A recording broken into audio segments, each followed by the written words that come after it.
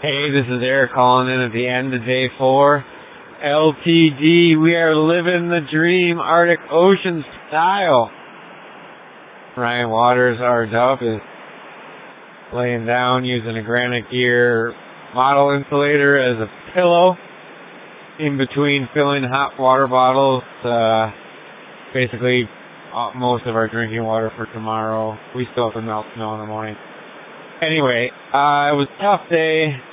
I wrote a blog post about it, but what I really wanted to talk about today was just the ice. And even though it's really difficult out here, I mean, Ryan said today it was the hardest thing he's ever done, but the ice today was incredible, which is one of the reasons why it was so difficult.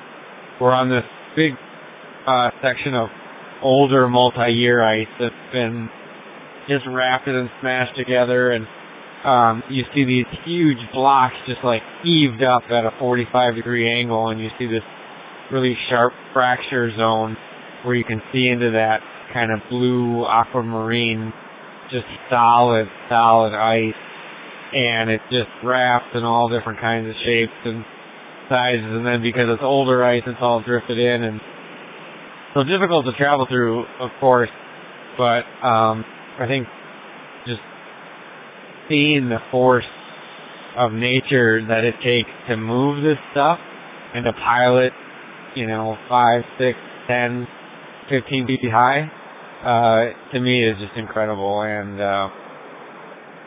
that's the thought that I would like to leave with you today.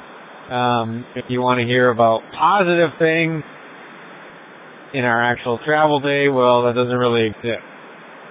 Until next time, thanks so much for tuning in. If you want to follow more of my adventures, you can always visit my website, ericlarsonexplore.com, or you can tune in to .net at ryanwaters.net. Always remember, it's cool to be cold. Think snow.